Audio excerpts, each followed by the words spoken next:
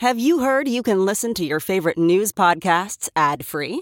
Good news. With Amazon Music, you have access to the largest catalog of ad-free top podcasts included with your Prime membership. To start listening, download the Amazon Music app for free or go to amazon.com/ad-free news podcasts. That's amazon.com/ad-free news podcasts to catch up on the latest episodes without the ads.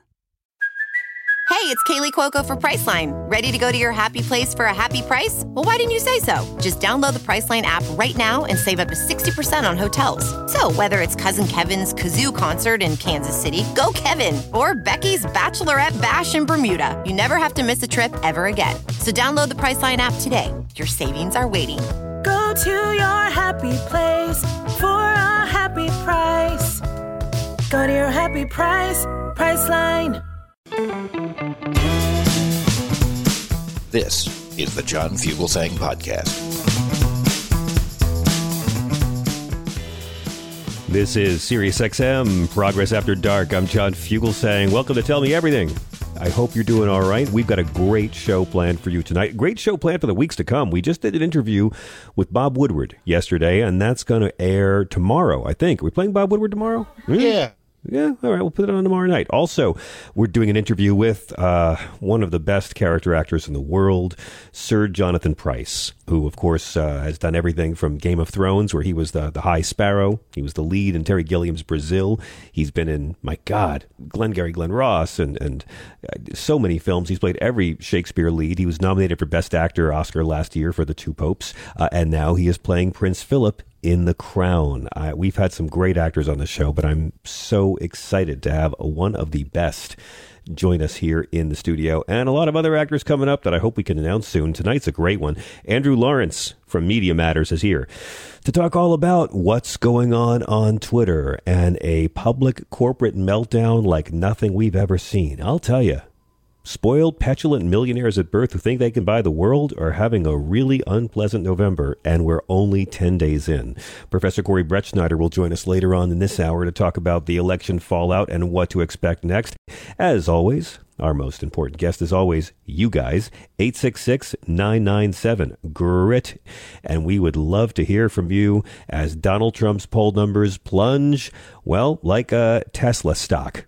Yeah. Thea's running the show from Brooklyn. Chris Householt's our executive producer, running this thing from South Carolina, and we are so glad you guys are here with us. One more time to thank everyone who pitched in to make election night such a huge success, not just in America, but more importantly at SiriusXM. Naira Hawk and Joe Sudbay for working all night long. And yeah, let's thank all the black folks and union people and millennials and Gen Zs for turning out and saving democracy. Shall we? Let's begin. Allies of Donald Trump are bailing on Trump like they are Trump and Trump is one of Trump's wives. Donald Trump's involvement, por ejemplo, in Pennsylvania's Senate race, plus his endorsement of all, which they lost, by the way, and Pennsylvania's governor race, which they lost, and his endorsement of so many hard right House candidates who either lost or are struggling. Carrie Lake, I mean, even if she wins, it took days and days. Donald Trump's image of a power broker is done. Democrats kept on winning over and over again. They defended majorities in state legislatures, and they, more importantly, and we'll talk about this all night long, they were weakening Republican influence and power on the issues that are the heart of the national political debate. Turns out people really do care about abortion, but a lot of people don't really care too much about being incredibly shitty to trans children. Democrat Eric Sorensen defeated Republican Esther Joy King in Illinois' 17th district.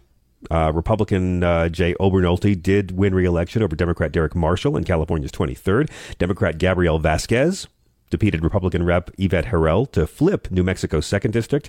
Of course, corrupt Republican Ryan Zinke, he was so corrupt. How corrupt was he? He had to quit being in Trump's cabinet. Trump accepted his resignation. That's how corrupt he was. And he defeated Democrat Monica Tranel in Montana's 1st district. In Michigan, Democrats flipped the House and the Senate to take complete control of that state's government for the first time in 40 years. And Governor Gretchen Whitmer won re-election by double digits, y'all. That's Michigan. In Minnesota, Democrats got the trifecta. They took the state, Senate, and the House and the governor's race. In Wisconsin, Democrats denied Republicans having a supermajority that would have allowed them to override Governor Tony Evers' veto. That's the only thing standing in the way of a statewide abortion ban. And man, Wisconsin, I wish you turned out harder for Mandela Barnes, but thank you for that. Adam Frisch still is on the edge of defeating Lauren Boebert. And if he doesn't, and she goes back to the House, well, she'll have won by a very bare margin. Mark Kelly looks like he could still defeat Blake Masters, but we don't know yet. Catherine Cortez Masto, we don't know if she's defeated Adam Laxalt yet. And of course, Katie Hobbs has increased her lead over professional nutjob Carrie Lake by another 3,000 votes today. But we don't know if that's going to be enough. These are the races we're going to be watching. These are the races we might have results for tonight.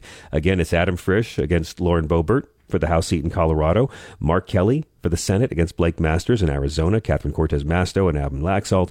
And Katie Hobbs and the unstoppable Carrie Lake, who again, on Monday, was being touted as a future presidential candidate. You know, gerrymandering should be illegal, and Republicans will never let it be illegal.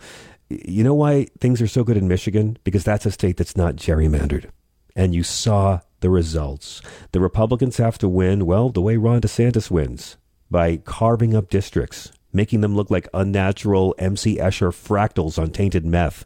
I mean, have you ever seen the shape? Google sometime the shape of the district Jim Jordan represents in Ohio. Who could carve something like this out of ground? Well, people who don't want black votes to have too much power. Here's Joe Biden earlier today at a DNC event, and he said he's still going to be open to working across the aisle, but he is never going to concede on some core social programs. I'll always be open to any good ideas, whether it's Democrat or Republican, to move the country forward. But I've also made it really clear that if Republicans try to repeal the power we just gave Medicare to reduce prescription drug costs, I will veto it and let it happen. If Republicans try to walk away from the historic commitment we just made to deal with the climate crisis, I will not let that happen. If Republicans try to cut Social Security and Medicare, I will not let that happen. And if they try to cut taxes for the super wealthy again, the biggest corporations like they did in the last administration, I will not let that happen either. That guy's got some spring in his step. It's very nice to see. Now, a lot of Donald Trump's advisors are begging him to delay his big announcement coming up. Big announcement. You know what it's going to be about. It's going to be about a scam to get more money from white people. Maybe it'll be a presidential election. Maybe it'll be an NFT. We don't know. But they're begging him. The new hats are out. We have brand new hats. Ignore the Made in China sticker on the back. That's a media hoax, but they're the best hats you could ever buy. Here's an NFT of the hat. They're begging him to wait until after the Georgia runoff election on December 6th. You think Donald Trump has enough impulse control to wait? But, sir, it might hurt the Republican Party. And that's the beautiful thing. Have you got on Twitter lately? All these red hats who are lamenting the fact that Donald Trump's going after Ron DeSantis, which is what this opening rant is about. It's almost as if Donald Trump never cared about the Republican Party and only cared about himself. Exit polls in Wisconsin, exit polls in Pennsylvania have Trump's unfavorable rating at 58%. That's less popular than Joe Biden. And Joe Biden's done shit in the last 2 years. In Michigan, again, the third state of the Rust Belt that helped Trump get elected in 2016, they just repudiated Trump's endorsed candidates up and down the ticket. New York Post. Are you comfortable? Are you? This is the part where it gets really good. I want you to get comfortable. Like, you can pause this if you're listening on the podcast and get in a nice warm bath. Pour a glass of wine, light some candles. It's going to start to get beautiful here. I'm coming in closer to the mic to make it more intimate. Because the New York Post, the most ugly racist rag in all of New York City, founded by Alexander Hamilton, ruined by an Australian billionaire. They could not have been more loyal to Donald Trump, and they are done. They're as done with Donald Trump as Rupert Murdoch's Wall Street Journal has been done with him for almost a year. They unleashed a brutal takedown. After these midterms, they called him Trumpty Dumpty. He couldn't build a wall, had a great fall. Just scathing. John Podhoretz, right-wing John Podhoretz, wrote an op-ed calling him toxic. After 3 straight national tallies in which either he or his party or both were hammered by the national electorate, it is time for even his stands to accept the truth. Toxic Trump is the political equivalent of a can of Raid. I mean, you've got John Podhoretz using outdated slang like Stan. That's how strong this is. The surest way to lose these midterms was to be a politician endorsed by Trump. This is not hyperbole. Well, what does Chris Christie think? He's been on this show. He's a friend. He listens all the time. The former New Jersey governor said, we lost in 18, we lost in 20, we lost in 21 in Georgia. And now in 22, we're going to net lose governorships. We're not going to pick up the number of seats in the House that we thought. And we may not win the Senate, despite a president who has a 40% job approval. There's only one person to blame for that, and that's Donald Trump. Ooh, tough talking, Chris. It sounds like he's eating this up. How dare you make a fat joke about him, sir? How dare you? I won't do that. I will not make jokes. I won't size shame Chris Christie. And you just think he's written off. He could still bounce back. And that's not a fat joke. He can still climb any mountain. I mean, with the aid of multiple Sherpas, many Sherpas he can climb. I'm going to move on. Pat Toomey, retiring senator in Pennsylvania, called the losses the debacle that he's responsible for to some degree. Paul Ryan, and when has he been wrong about anything, said Trump was a drag on our ticket. And Magaland, well, it's not happy because Donald Trump probably doesn't mind the anti-Trump headlines in the New York Post. You know what bothers Donald Trump? The pro-Ron DeSantis headlines, like the one on Wednesday that called DeSantis de future. Apparently, sources say Trump was enraged when he saw it on Wednesday. And that's good because, you know, Donald Trump has a print edition of the Post delivered to his shitty hotel in Florida. Trump trashed Rupert Murdoch's tabloid as garbage. So now you know how weird it is, folks, because I'm going to start agreeing with Donald Trump. I'm going to really agree with him because so far, his little petulant tantrums at Ron DeSantis, they're embarrassing, but they're kind of spot on. And that's what I want to talk about because he has unloaded on Ron DeSantis in a lengthy diatribe on his, what is it called? The social truth, whatever that thing is that Devin Nunes is going to lose money on. He referred to his former endorsee, now his potential rival, as an average Republican who owes his political success to Trump's endorsement in 2018 in the governor's race. All of which is totally true. But have you heard this? Did you read the statement? Trump went postal on him. He unleashed on him. He called him Ron DeSanctimonious again. And I'm sorry. I like that nickname. I think it's good. Said he lacks loyalty. He lacks class. Said DeSantis came to him in desperate shape and he fixed his campaign.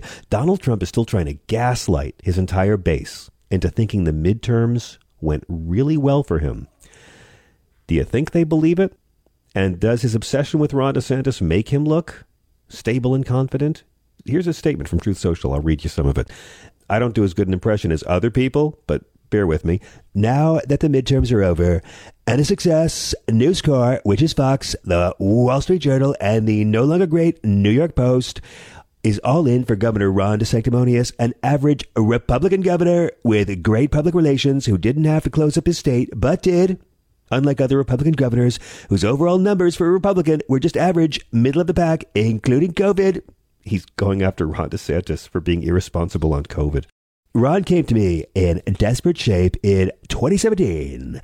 He was politically dead, losing in a landslide to a very good agricultural commissioner who was loaded up with cash and great poll numbers. Ron had low approval, bad polls, and no money, but he said that if I would endorse him, he could win. When I endorsed him, I also fixed his campaign, which had completely fallen apart. I was all in for Ron, and he beat Gillum. Remember the ads Ron DeSantis did in Florida? Literally, he did ads where his wife was making fun of how obsessed with Trump he was. Like, it's the most unmanly, sycophantic thing you've ever seen. Google it. It's creepier than his I Am God ad.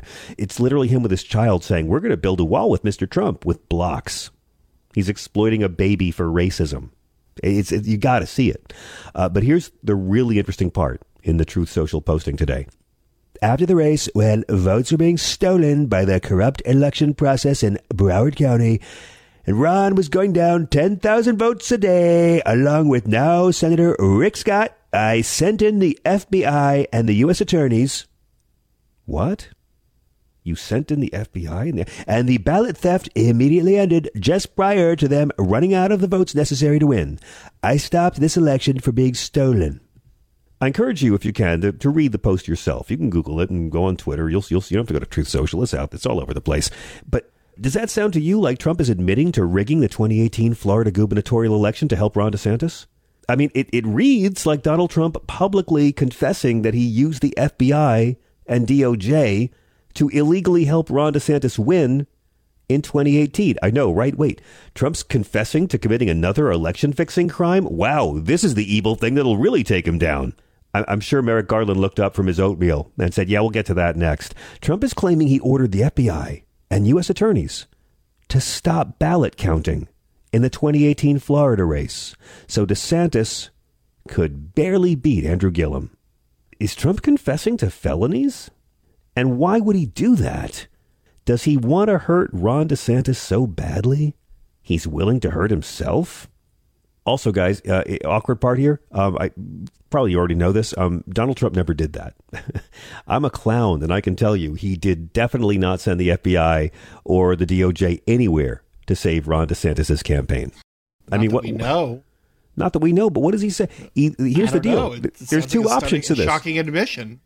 Either Trump used the FBI to rig an election in Florida and nobody cared, or Trump is lying about using the FBI to rig an election in Florida. These are the options. So what do you guys think? Is it all for show? You know, Donald Trump's only hope of the White House a second time, I don't think he can do it. And I really don't think Donald Trump can beat Joe Biden. But if Trump had DeSantis as a running mate, I think he could do it. I thought Hillary Clinton could have beaten Trump if she had Bernie Sanders as a running mate. I love Tim Kaine. I don't think he brought anything to the ticket. But he'd have to have DeSantis as a running mate to win. Would DeSantis do it? I mean, it's kind of like all of these insults to me are guaranteeing that he wouldn't. I know. Who knows? I mean, look how hard Kamala Harris went after Joe Biden, and he invited her, but it was the shrewd choice. Reagan and Bush Sr. hated each other, but they were a smart pairing. JFK and LBJ, it happens. But if Trump were to run for president and Ron DeSantis ran against him, and Trump were to lose the primary race to Ron DeSantis, what would Donald Trump do? Would he humbly endorse Ron DeSantis? Would he run as a third-party candidate? Or would he sit to the side and heckle everybody throughout the entire general election and be the troll that he is? I mean, which one could it be? And this is what Donald Trump said about Ron DeSantis this week. If he runs, he runs. If he did run, I will tell you things about him that won't be very flattering. I know more about him than anybody other than perhaps his wife, who is really running his campaign. I could be wrong, but that doesn't sound like a won't you be my Veep kind of announcement. Trump has also been spreading a lot of gossip about Ron DeSantis, including certain unverified allegations about his personal life. To quote Rolling Stone is declining to repeat what Trump has said. How bad could it be? What? Ron DeSantis isn't really an American and wasn't really born here?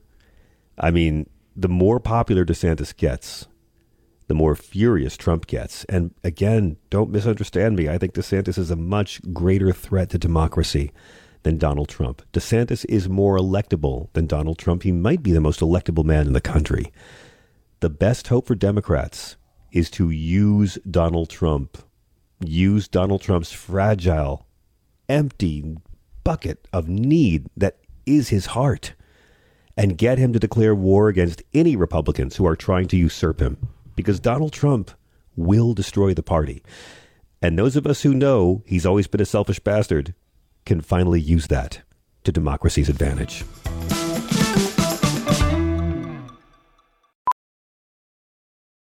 Ophthalmologist Dr. Strauss has seen firsthand how the metaverse is helping surgeons practice the procedures to treat cataracts. Cataracts are the primary cause of avoidable blindness. He works with a virtual reality training platform developed by Fundamental VR and Orbis International to help surgeons develop the muscle memory they need. The result? More confident, capable surgeons. And even more importantly, patients who can see. Explore more stories like Dr. Strauss's at meta.com/metaverseimpact. As you write your life story, you're far from finished. Are you looking to close the book on your job? Maybe turn a page in your career? Be continued at the Georgetown University School of Continuing Studies. Our professional master's degrees and certificates are designed to meet you where you are and take you where you want to go. At Georgetown SCS, the learning never stops, and neither do you. Write your next chapter. Be continued at scs.georgetown.edu/podcast.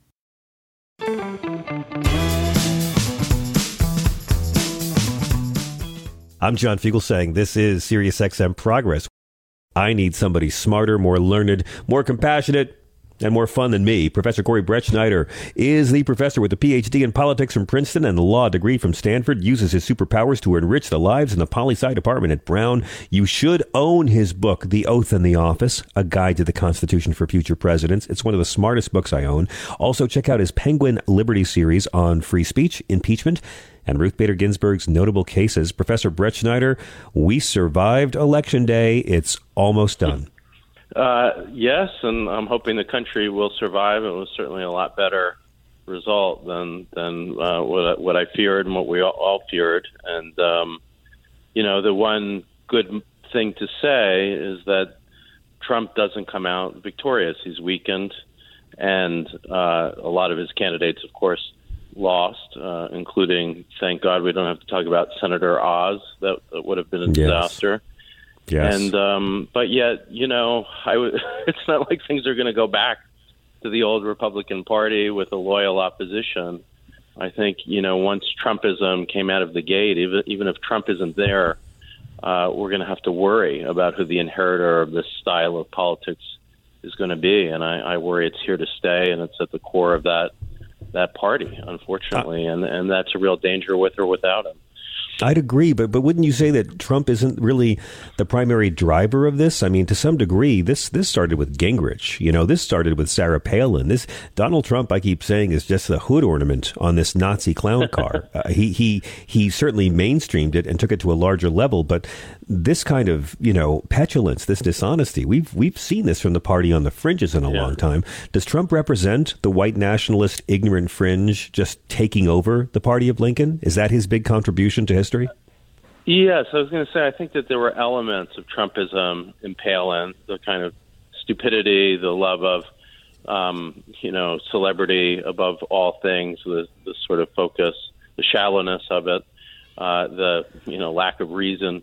But that's very different, I think, and certainly I'd add with Gingrich. I mean, that was, Gingrich is obviously PhD in history. This isn't a ignorant person the way that Trump or Palin is. He was malicious, certainly, in many ways, but not in the way, and I think this is the difference, of affirming white nationalism, of really seeing that as the base and going for it. And then, of course, the true danger, along with that, I would say equal danger, is the denial of the legitimacy of the system of elections. That I think is new, and of course January 6th. So that when I say Trumpism, I mean elements of Palin and Gingrich, but really combined with that anti-democratic fervor, tinged with more than tinged, really defined by its white nationalism, and that's frightening. And DeSantis scares me as the inheritor of that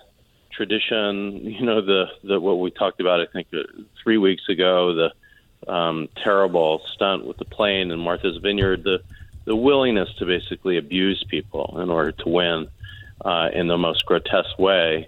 That's got at core a kind of Trumpism, and when you combine that with a mind that isn't as dim as Trump's, he's a trained lawyer, he knows what he's doing, he's strategic. I think we've got something frightening on the horizon for us from the Republican Party. Now, how damaged do you think, though, Trumpism is? I began the show talking about all of these allies that are just bailing on Donald Trump from, well, not Fox News yet, but the New York Post and Murdoch's Wall Street Journal are both solidly anti-Trump. Chris Christie cut him loose. We're seeing tons of high-ranking Republican figures. We know that they're walking a very, very dodgy tightrope because they definitely want to get rid of Trump. They see DeSantis rightfully as the winning future of their party, and they know that Trump can ruin that. And they know Democrats know that Trump can ruin that, but they can't run the risk of alienating Trump's loyal base. I mean, that seems to be the fix the Republicans find themselves in now. Right. And, I think DeSantis and Murdoch, that they're craven enough that if there was a way to win without retaining all of the most vile elements of Trumpism, maybe they would do it. But they see that that's not possible. That the risk is that they get seen as, Trump and his cliches would call them rhinos. This isn't real republicanism, meaning not real Trumpism. And so they have to walk the line. I mean, one thing the Post is doing is, using that sort of mockery that Trump probably got from them in the first place, and now they're reclaiming. What was their headline? Trumpity Dumpity or something? Just mocking the name and his fragility. And yet in the process, I don't see the New York Post becoming, or Murdoch's empire, not using the sort of vile tactics that Trump mastered. I mean, of course. I guess I don't think it's they never respected him. Rupert Murdoch never liked Donald Trump. They viewed him as being useful, and he was. Donald Trump got Rupert Murdoch's taxes cut markedly, but now Donald Trump potentially stands in the way of Rupert Murdoch getting his taxes cut even more, and that's kind of what's driving all of this, isn't it? Yeah, and he's found his new puppy dog, and that's DeSantis. I mean, how frightening, too. Talk about democracy and the willingness to overthrow elections, but the idea that there's an Australian citizen that's just basically manipulating our politics in that way by controlling the beliefs of a significant, one of the two major parties. I find that frightening in itself. And yet I do wonder, would Trump ever have been able to get as far as he could without Fox? Probably not. And so they really do turn on him. That might spell the end of his career. So let's talk about the real unsung hero of the Democrats. Pretty good midterm night, not a great one. I mean, I don't think anybody won. Certainly Republicans lost. And I think the real unsung hero of the Republicans' loss is not Trump. It's Sam Alito. I mean, I think we'll spend many years trying to figure out how much credit Sam Alito himself and Clarence Thomas are owed for such an unexpectedly strong turnout and so many young people, Corey. I just couldn't believe it. Yeah, Michigan certainly, I think, is a direct repudiation of the Dobbs case and Alito there. And I do think, usually Supreme Court opinions are so dull, they don't pierce their way into the public consciousness.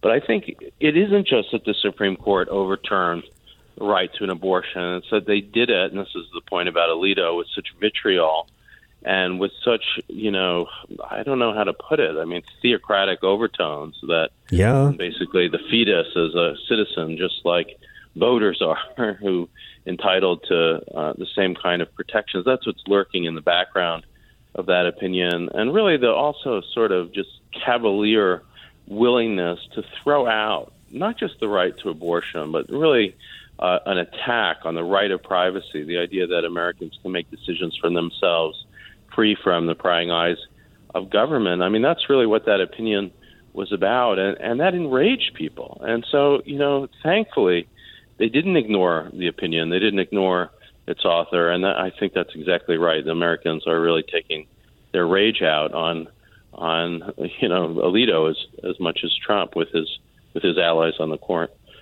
There's a piece in the New York Times today by Lisa Lehrer and Elizabeth Diaz that talks about how these results of this election signal the struggle ahead for Republicans who leave this election divided on an issue that has long been bedrock for the party. The socially conservative wing of the party remains determined to advance their cause of criminalizing abortion nationwide, but they now face a Republican establishment more inclined to see debates over abortion restrictions as a political liability.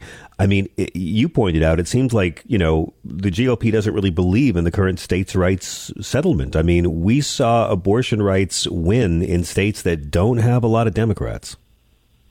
Yeah, there was, I think, a hope that among Republicans that the court could do what it was doing, could fulfill its promise of getting rid of the right to an abortion. And then Americans would just think, okay, this is up to the states to decide, and it won't be an issue that taints Republicans. That's just not the case. Obviously, the core of the beliefs are about the idea that abortion is homicide, as I saw one Republican voter put it, meaning that women who have abortion should be punished as murderers, should be imprisoned. Oh, yeah. And that is a belief that is, offensive to those of us in the Democratic Party. I think even pro-life Democrats don't have that view. But But, I mean, on the Republican Party, I think that is the belief of the core. And that's not a winning issue nationally. No. Nobody wants to see women imprisoned for... some do, Corey. Some do. Yeah, and the right you know what? the Republican Party. Yeah, but nobody I will give the the Democrats. I'll give the Democrats... Mainstream America. No, I think you're right. I will give the Democrats credit. They were not wrong to focus on abortion rights as heavily as they did. We've talked about it, weeks of the mainstream press telling us how Democrats overplayed their hand on abortion. No one cares. A bunch of journalists who've never had uteruses have been spending a month writing articles about how no one cares about this. Exit polls done by the TV networks and Edison Research showed in Pennsylvania, abortion overtook the economy as the top issue on voters' minds. In Michigan, almost half of all voters said abortion was their top issue. Democrats played the right strategy and they leaned in on it. I do think they need to start using the language you said. I think they need to start talking about criminalizing abortion. If you want to make it illegal across the country, it's not going to end abortion. It'll end the safe, legal ones. I mean, Democrats need to say they're talking about putting women in cages. Right, exactly. And the idea that you would believe in the equality of women and simultaneously recommend the criminal punishment of women who have abortions is absurd. I'll come back to the opinion, too, because I don't want to suggest that it's just mainstream Republican voters who have this view. I think Sam Alito has this view, and the reason I think that is because when you read the Dobbs opinion closely, it's all about the idea that in the 18th century, in the early republic, there was this belief that the fetus was alive. Now, most historians that I've talked to think he's basically making this up or finding a few people who had this belief that it wasn't widespread. But regardless of the history, no one in contemporary America, aside from the core of the Republican Party, but most Americans are not going to go along with the idea that there should be a national ban on abortion that mandates that women be treated as murderers. And just to add to that, the sort of fake idea that what the court is doing is leaving it up to the states, I don't believe that for a second. I think there is a long-term agenda that if the Congress doesn't pass a bill, and certainly a lot of Republicans want to see this, a bill to outlaw abortion nationally and to criminalize it nationally, that the Supreme Court might try to do it by saying that the fetus has rights just like any other citizen and that they have to be protected under equal protection of the law. I said that when Gorsuch was nominated. I had a piece in the New York Times that said that. It seemed absurd to some people at the time, but I had read his work, and now we have an opinion that has the seeds of that idea. So this is a radical party when it comes to abortion, and it is not in any way over by saying that the states are going to decide this issue. They're not. It's going to be a national issue. Democrats, of course, can fight back and try to win Congress and eventually pass. It's not going to be easy, but a national protection of abortion rights. Right. Well, Corey, before I let you go, about 2 weeks ago, there was a piece by Barton Gellman in The Atlantic, which begins very simply, sometime next year, after an interval of performative investigations, Republicans in the House are going to impeach Joe Biden. It does seem inevitable that they will try to do it. It also seems inevitable that it will blow up on itself and probably help Joe Biden if he decides to run again. But what are your thoughts? And what will they try to do it on? I've heard everything from COVID vaccine to pulling out of Afghanistan, which are both things that Donald Trump bragged he started. There's also a tinge of election denialism that he's basically assumed is the most radical way to say it. He's assumed the oath of office illegally. And I hope they go for that one. Yes. Should be that Slovakia's. I'd love to watch those hearings. But then if you, I think it was a quote in that Atlantic article from Ted Cruz that basically said straight up, we're going to use impeachment as retaliation for the Trump impeachment.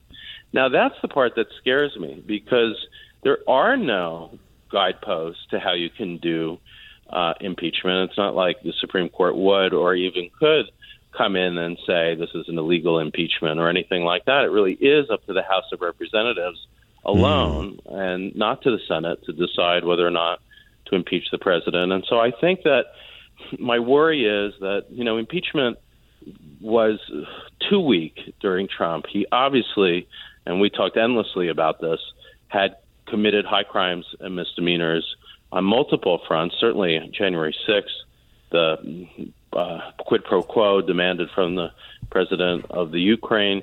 Those were, and I'd add the obstruction of justice that Mueller outlined in his report, those were impeachable offenses, and there were the votes, of course, in the House, but not in the Senate, to act on that.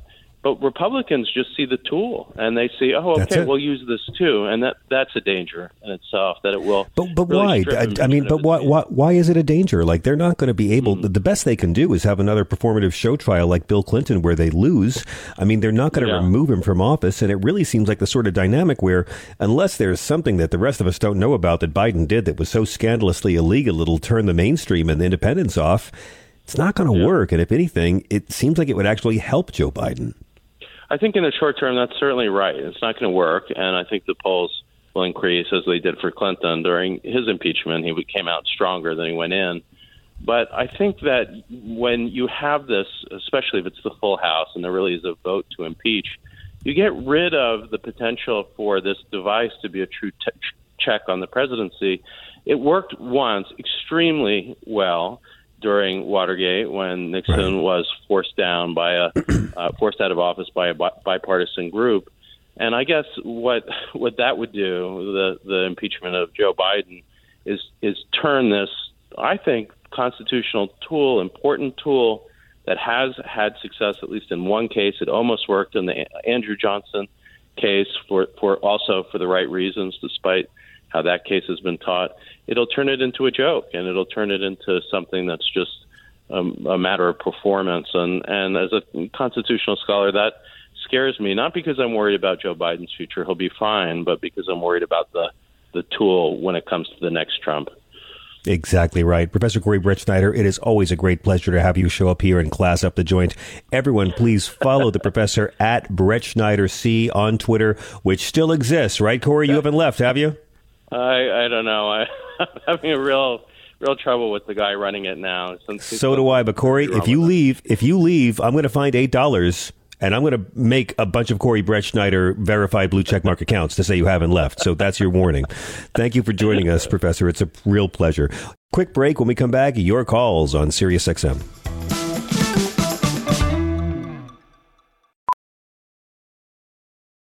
Professional welder Shayna Ford used VR training developed by ForgeFX to hone her skills as a welder. The more time that you spend practicing it, that's what separates a good welder from a great welder. VR training can help students like Shayna repeatedly practice specific skills. Virtual reality definitely helps because the more muscle memory that you have, the smoother your weld is.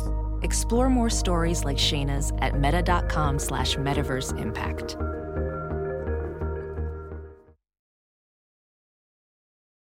Whoa, sweet man cave. Thanks. Serious upgrade. How'd you pay for all this? I got a home equity line of credit from Figure.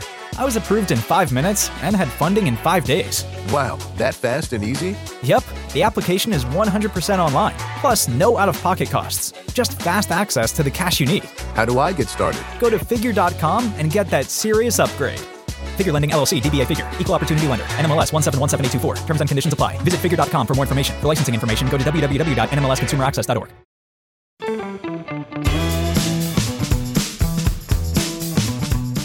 I'm John Fugelsang. This is Progress After Dark. Kirk in L.A., you've been on hold forever. Thank you so much for your patience. How are you doing tonight? Very good, sir. How are you? Good. I want to talk about the election, and Let's do it. Your resident reasonable Republican. Nice. Yeah. We love you guys. Listen, we all, if you listen to this show, we fight for endangered species, and so we're here for you. Thank you. And we're not as endangered as you think, so don't feel sorry for us. I'm in New York State. I know there's plenty of you. And I'm in California, so I do know there's some of us. Yes. So there's my take on it, the election. There's I guess there's a lot of positives to go around for both parties. I agree. From this election. The positives for the Republicans, I would say, is we're gaining many seats in the House. I think at count, Democrats have lost 8. Republicans will walk away with a majority, slim, doesn't really Slim. matter. We don't have the presidency, so it's really as a block. That having the House as a block is good when you don't like what the president is doing. Do you think there's a danger? Do you think there's a danger if the majority is slim in the single digits? If Kevin McCarthy becomes Speaker, that he'll have a tougher time controlling all the different factions? Because you and I both know that the Marjorie Taylor Greenes and the Matt Gaetz and the Freedom Caucuses are going to make demands for concessions that Speaker McCarthy will not give. Well, I don't worry as much as Speaker McCarthy or Marjorie or any of those people, because I think one of the other things that I took from this election is really how solid both bases are across the nation. Like, there is a solid Republican base and there is a solid Democrat base. And I don't see I starting to see kind of the wackiness pairing off after this, because you're starting to see a little bit more of the adults at the table. You think? When you see states really grappling with the fact that there really are divides in every state. Yeah. And there really needs to be sensibility to make it. And I think one of the things that I'm enjoyed from this is that the Republican Party does have a clear front runner now. I won't say leader, but I will say front runner in DeSantis. Yeah. So DeSantis, who won by 30,000 votes 4 years ago, beats his Democratic opponent by 20 percentage points, or 1.5 million votes, something like that. It's insane. He won every county but 3. Like the state map looks like when Reagan won in '84. It's just bright red for a reason. And the reason is, in my opinion, he ran on conservative values, which conservatives believe in. He didn't run with Trump.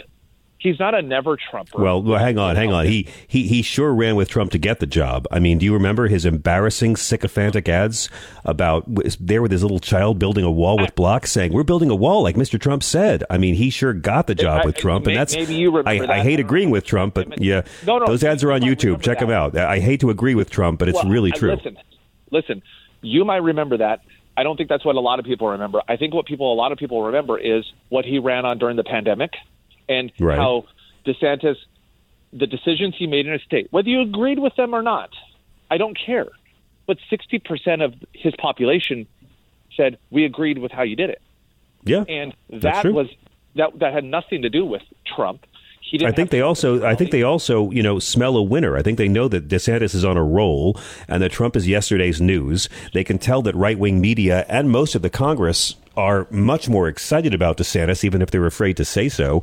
So I think that he has a lot of momentum in his favor. Hang on, and I think that Donald Trump might be the only politician in America who can ruin things for Ron DeSantis. I mean, I don't think I don't think DeSantis is as.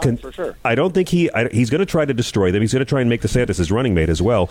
I don't think DeSantis is as charismatic and brilliant and strong as a lot of media types think he is. But compared to Trump, he's Lincoln. I'm sorry, Chris. Go ahead. Will you guys entertain my unhinged not really conspiracy theory about Florida and Ron DeSantis? I prefer unhinged conspiracy theories. If we're into conspiracy theories, so am I. Go for it. Yeah. So I don't disagree with you that he is the front runner for the Republican Party and that his victory is decisive and it looks strong and it makes Florida look like a Republican stronghold worthy of a leader. I also believe that was wholly intended and manufactured by Ron DeSantis and is the result of a devious political shrewdness. He threw out the congressional maps that his friends had drawn and insisted they redo it. Those districts were so redrawn. He pushed Charlie Crist out into running for governor, basically, because it was either that or lose your seat. He basically, forced Val Demings to decide that challenging Marco Rubio was a great idea, and so he knew. By the way, anyone could know that you could beat Charlie Crist. So what I'm saying is so it's a bit of sleight of hand because you're making Florida look like a red bastion when really it's kind of a creation.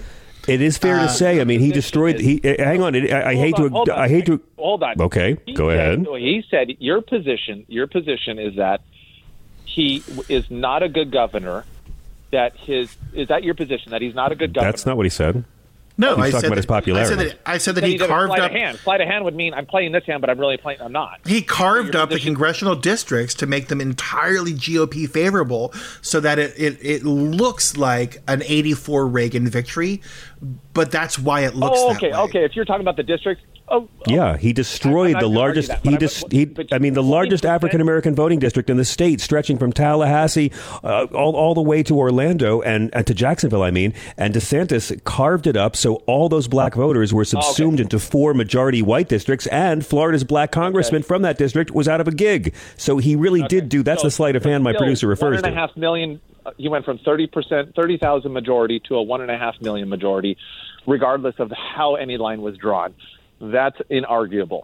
So right. I think he comes out as the front runner. Clearly everything to the Republican Party in terms of the ideas we want, he says, and he has none of the horrible business record, bankruptcies, all the things that you hate about Trump that I had to stomach with him. You didn't have to. I didn't have to stomach it with Trump. You didn't have to stomach it with Trump.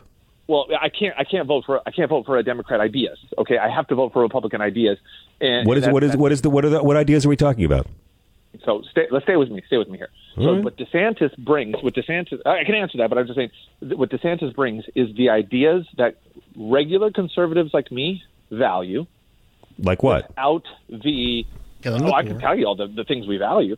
Forced abortions, killing the poor, the baggage wealthy of people. Who Trump is, who I never admired, I never respected, I never looked up to him. I would never tell a child legal slavery aspired to be him. I would never.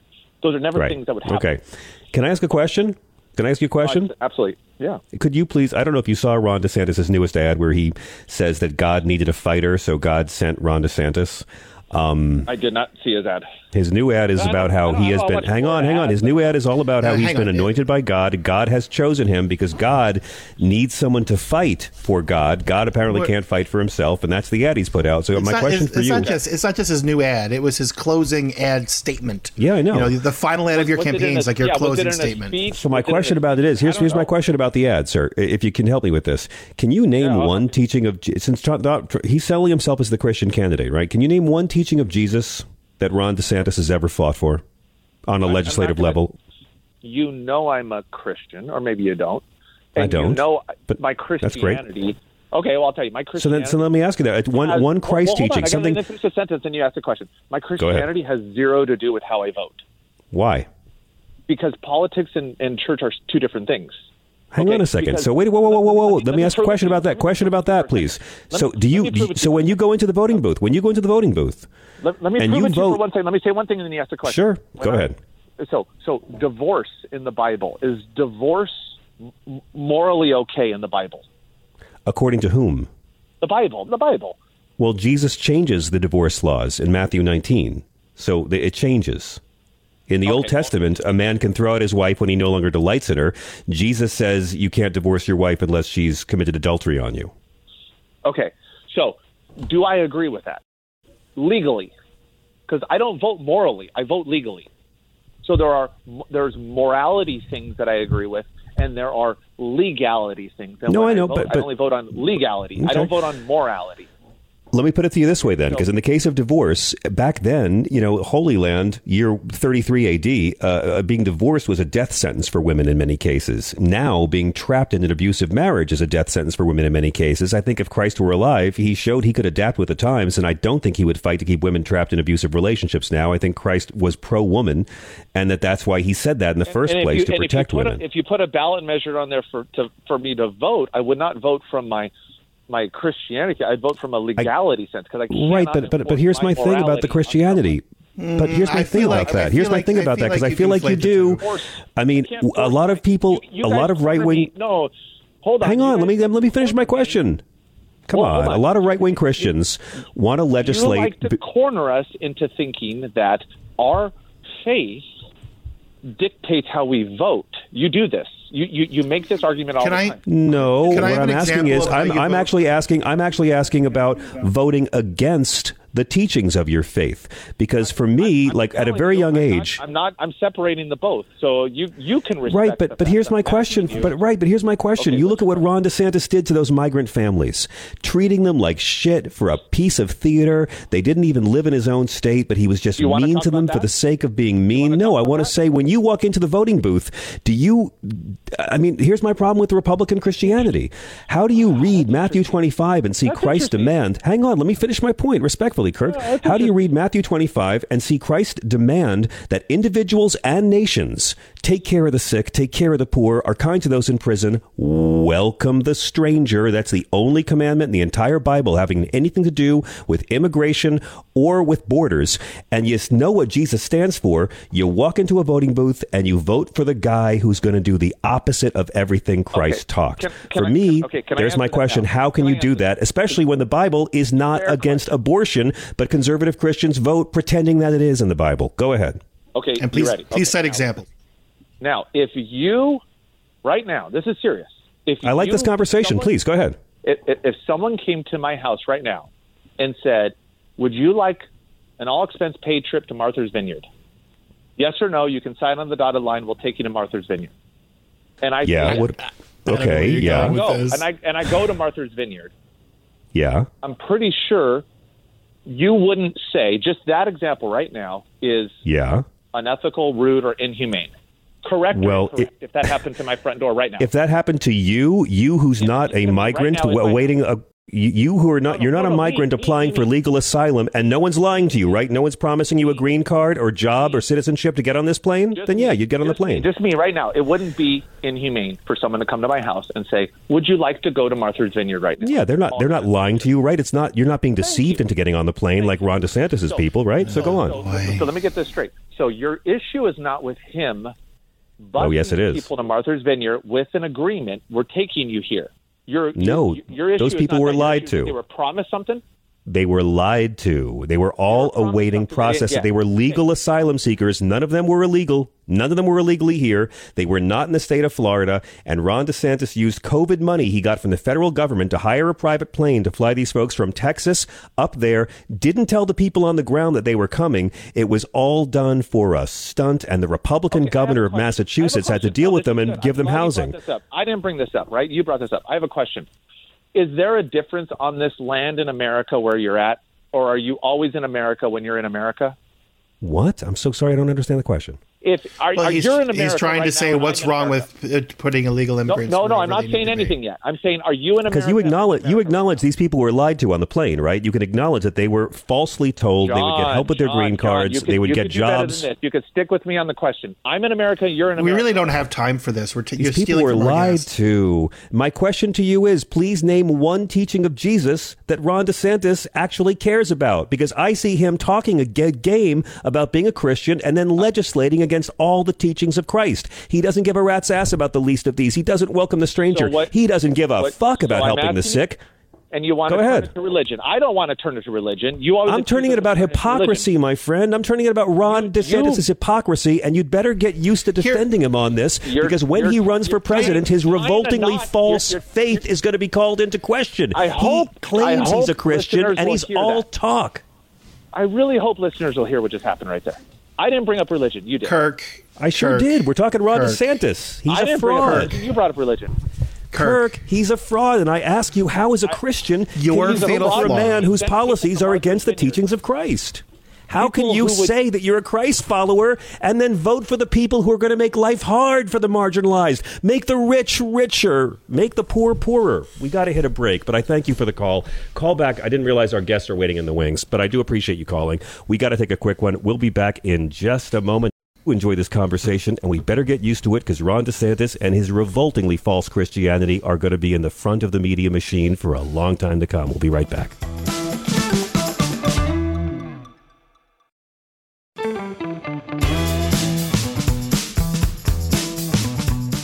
Right now, I'm so pleased to welcome Andrew Lawrence back to the show. He's Deputy Director of Rapid Response at Media Matters. He's worked there since January 2016. He's a veteran campaign operative with statewide experience in Florida, Ohio, and Iowa. He's been keeping tabs on both Fox News' pre- and post-midterm election coverage and Elon Musk's very slow motion train wreck as Twitter's new lord and master. Andrew Lawrence, welcome back to SiriusXM. Thanks for having me, John. How are you? I'm very good, thank you. I've really been enjoying the multiple postmortems that are going on, even though we don't even know who's won half a dozen big races yet. No, we don't, but I think we know who won the midterm, or at the very least who lost it. Yes. I think that historically, this should have been a huge red light for Republicans. And the fact that they, even if they end up with control of the House and the Senate, it's going to be by the thinnest of margins. And it's really a coin flip right now that'll even happen. It's one of the largest political failures of my lifetime. I would agree. It's really, really shocking. And I've been trying to figure out who the real winners are. There are a lot of losers, obviously. One of the losers I would have to say would be polling as we know it, as well as the mainstream media narratives. Those are two of the biggest casualties, I think, so far. Yeah, absolutely. And the polling was so interesting, and I don't know how closely you were following it. For me, very closely on this show, very closely. Those last few weeks, you saw a lot of conservative polls coming out. It felt like they were sort of flooding the zone. And you take a look back. I saw Trafalgar. I don't know how familiar you are with them. A very conservative right wing group. I mean, they had the Republicans winning the Senate race in Vermont. For crying out loud, I think that was like a 30-point win for the Democrats. So it was such a mess. And I also think the polling was off. I mean, honestly, there's just no doubt about it. I think it's the youth turnout that we saw in the midterms. It was like nothing we've ever seen before. And I can sort of understand the cautious optimism there, given how we've counted on that in the past, and it just has never happened. So something like that is very hard to predict. For me personally, the lesson that I'm learning is you can't really trust the polls at all. I mean, it's maybe a good guide map, but that's about it. And it really is about turnout. And, I think we also saw, and I know you followed the media quite closely. It was basically consensus that this was going to be a red wave. And, I think the conservatives have really just worked the refs so well the past 20 years. And I think that they also, they have these megaphones, and they don't let you forget about it when you're wrong. And we still hear about the polling in 2016, and the left just isn't like that. We're not going to see the left for the next 10 years talk about how polling bad was this cycle. So I think they feel a little bit safer hedging their bets towards Republicans, the media, especially the mainstream media. Do you think that we can count among the winners Democrats who thought it was a good idea to meddle in GOP primaries to boost the far-right election-denying candidates? They were heavily criticized. We all talked about how cynical or potentially brilliantly cynical it was, but they're looking pretty accurate today. I think they won every one of the races that they meddled in. If not, it's close to that. And look, you can't argue with the results. For me, I'm not the biggest risk taker, and it feels a little bit like playing with fire. I do remember in 2016, we were all hoping for Trump because we thought he was very beatable. And not only did he win, but he made life a living hell for 4 years. But look, they know better than I do on something like that. So, and it's working out well. I do completely agree. Obviously, there was a lot of winners in this election when you think about it. I mean, democracy, reproductive rights, and of course, one of the biggest losers is the conventional wisdom that Gen Z won't show up to vote. I don't think we're going to stop talking about this for a very long time. We always say if young people showed up, it would make the difference. And wow, in state after state, young people who don't get polled, who don't have landline phones, who don't pick up their cell phone when someone they don't know calls them with a poll, they showed up exceeding everyone's expectation. Yeah. And, you look at the Dobbs decision, I think, it's fair to say that was probably the biggest factor. But I think, you look at the push that the Obama or the Biden administration made in the last 6 months, the last year, with Build Back Better being pushed through. You have student loan relief. You have talk about reclassifying marijuana. I think all those things gave Gen Z at least a reason to go out to vote. And then not just for Democrats, though. I think it's also very much voting against what conservatives have been pushing for the last couple of years. When you look at the anti-trans hate, the LGBT hate, I think you look at the critical race theory nonsense and garbage that they've been seeing. I look at I don't know if you're a baseball fan, but some of the ads Republicans were running, Stephen Miller's group in particular, was so racist and disgusting. And I have to imagine that motivated people to get out and vote because they didn't want Republicans in power. Yeah, it's a big factor. I mean, I'm looking at Arizona, and, one thing Arizona voters are proud of is their own independence, and they think for themselves, and they have very fond memories of John McCain. So when I saw Carrie Lake trashing John McCain and trashing what she called John McCain Republicans, or Blake Masters signing on with this racist white replacement theory and the big lie about the election, and I just thought, you know what? Being a huge asshole really works with getting you the GOP nomination, but we have seen frequently in the last 15 years, it doesn't help you with a general election. You had a great tweet. Conservatives have seen their entire worldview shattered multiple times and in multiple ways this week. And I thought right away, crime, critical race theory, and most Americans don't really care about being shitty to trans people. Right. Yeah, it's so spot on. And I think that, one thing you have to recognize, and that the Republican Party eventually needs to come to grips with, is that, the nonsense, the extremism, the hate that gets you onto Fox News is not the same thing that's going to win you elections statewide and nationally. And, there was such a long time where Fox News and conservative media existed to prop up Republican politicians. And somehow over the last 4 years, that's been flipped on its head. Now Republican politicians exist, the Republican Party exists to prop up Fox News and conservative media. And that is not how you win elections. And I think that, I watch Fox News every single night. And let me tell you, the Republican Party did exactly what Tucker Carlson and Sean Hannity and Laura Ingraham and all the rest, Ben Shapiro, Matt Walsh, they did exactly what those people wanted them to do and run on. And they got trounced 2 nights ago. So, they need to make a decision at some point. And, in the coverage since the midterms, I can tell you Fox News has not changed because they want to get ratings. And what gets them ratings is that's it. Keeps eyeballs on the TV is the hate and extremism and spreading fear. So, we'll see. But it's very fascinating to watch. I completely agree. You had another great tweet. I'm just going to be quoting you to you. Tucker Carlson is blaming. Yeah, keep it coming. Well, you say Tucker Carlson is blaming the leader of the Republican Party for the GOP midterm disaster without acknowledging that he is the leader of the Republican Party. Right. Exactly. The greatest, most beautiful thing about this party is whether you're talking about Trump or the Ted Cruzes or the Matt Gaetz, the Marjorie Taylor Greens, the Fox News, it's a cult of selfishness. It's a cult of self-interest. And from Giuliani on down, they will always turn on each other. There's going to be no loyalty among these Republicans for any of the other ones at the end of the day. Absolutely. And I mean, you see it right now with the way that they're turning on Donald Trump. And because what they're doing, they're looking for a scapegoat.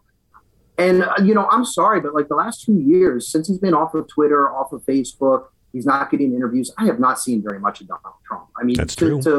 For them to blame this on him, maybe the remnants, it's in the back of people's minds that they didn't want him back in power.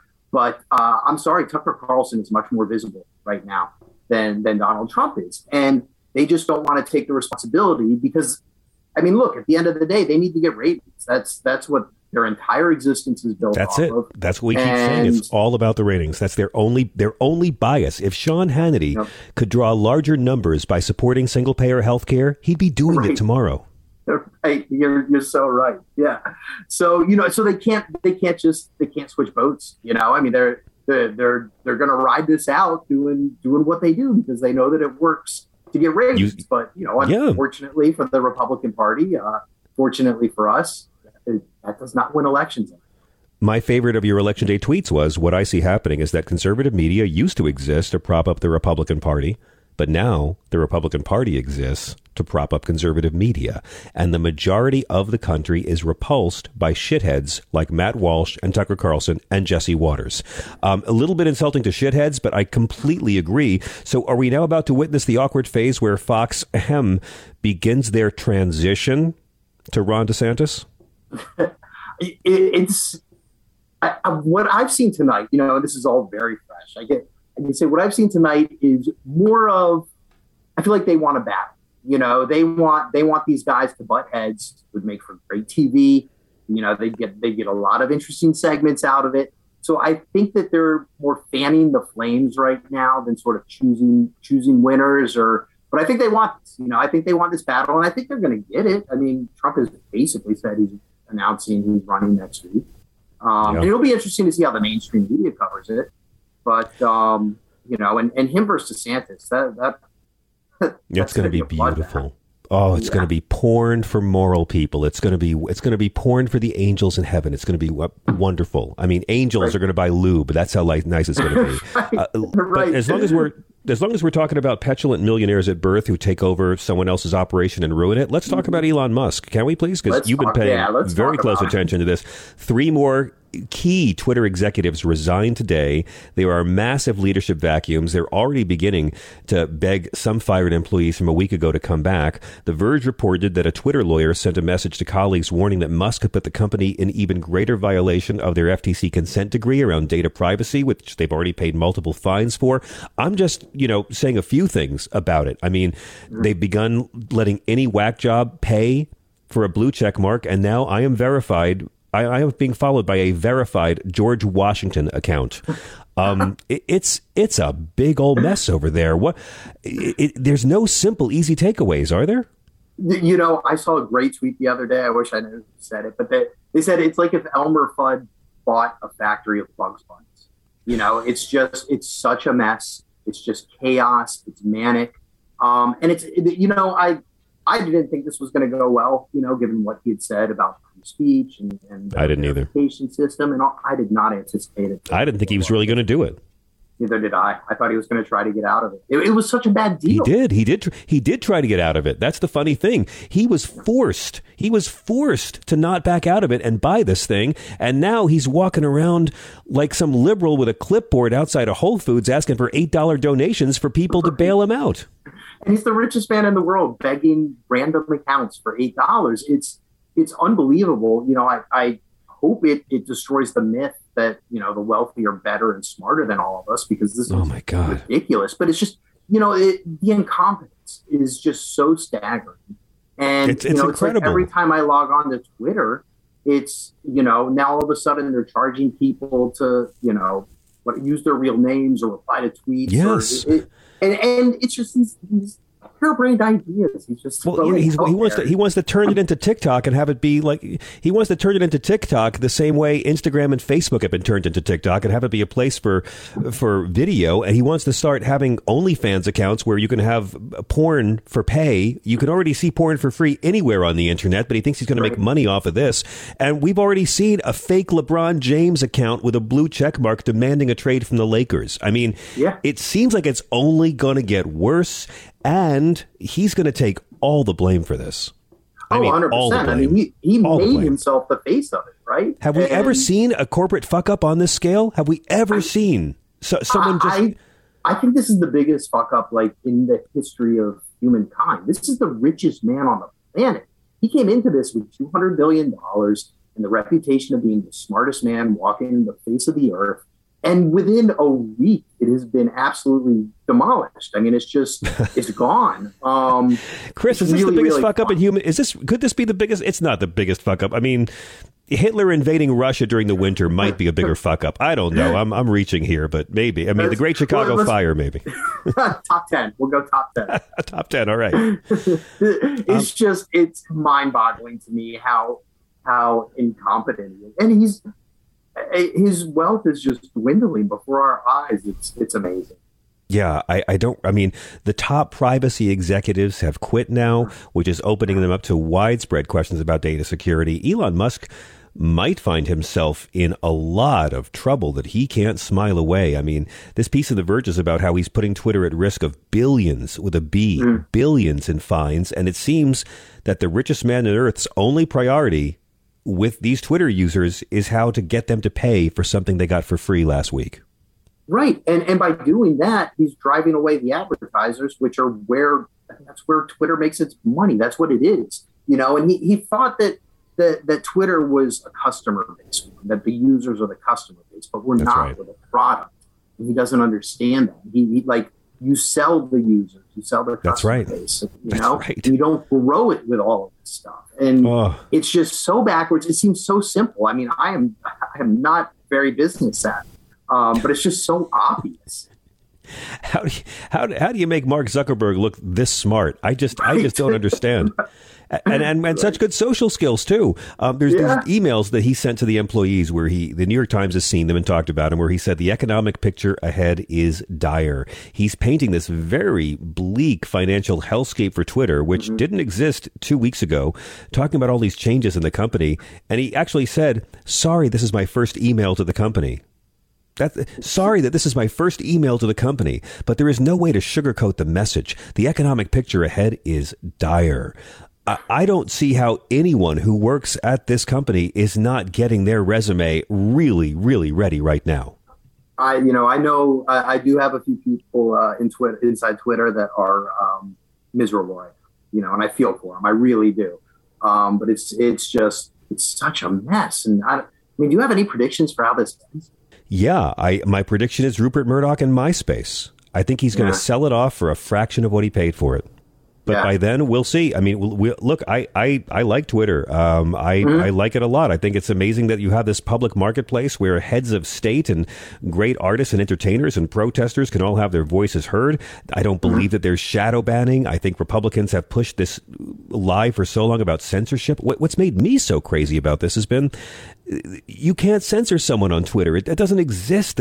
Only the government can censor. I mean, anyone who's thrown off this free service can still say whatever the hell they want anywhere. No one has silenced them. I always say if 7-Eleven kicks you out because you have no shoes and no shirt, you can still say whatever you want in the parking lot. Right. And it's another one of those right-wing lies that has just blown up in their face this week. I mean, Elon Musk was their champion of free speech. And now he's saying that you can't have a parody account on Twitter.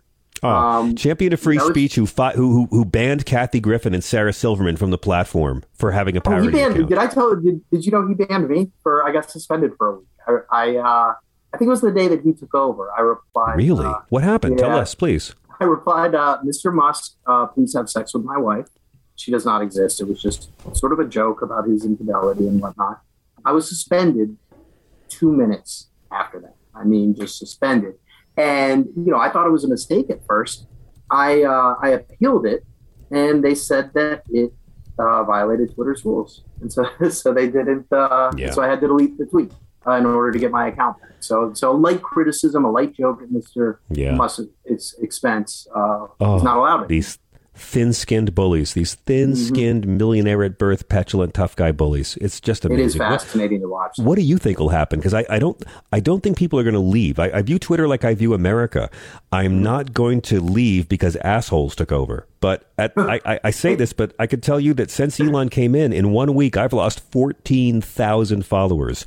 That's 14,000 people who left the service because of this guy. Yeah. I mean, I don't know what's going to turn around for this or what's going to change. I think the only way he could save it is if he restored Twitter to what it used to be and introduced an edit button. And that's the best thing he could do to get people to come back. I don't know if it's enough at this point. Right. No, I have been right where you are for the longest time, that somebody else is going to buy it. We're going to get more or less back to normal. At this point, with all the engineers leaving and everybody that's in charge leaving, I don't know. I mean, I wouldn't be surprised if I try to log on tomorrow and it's just a black screen. God.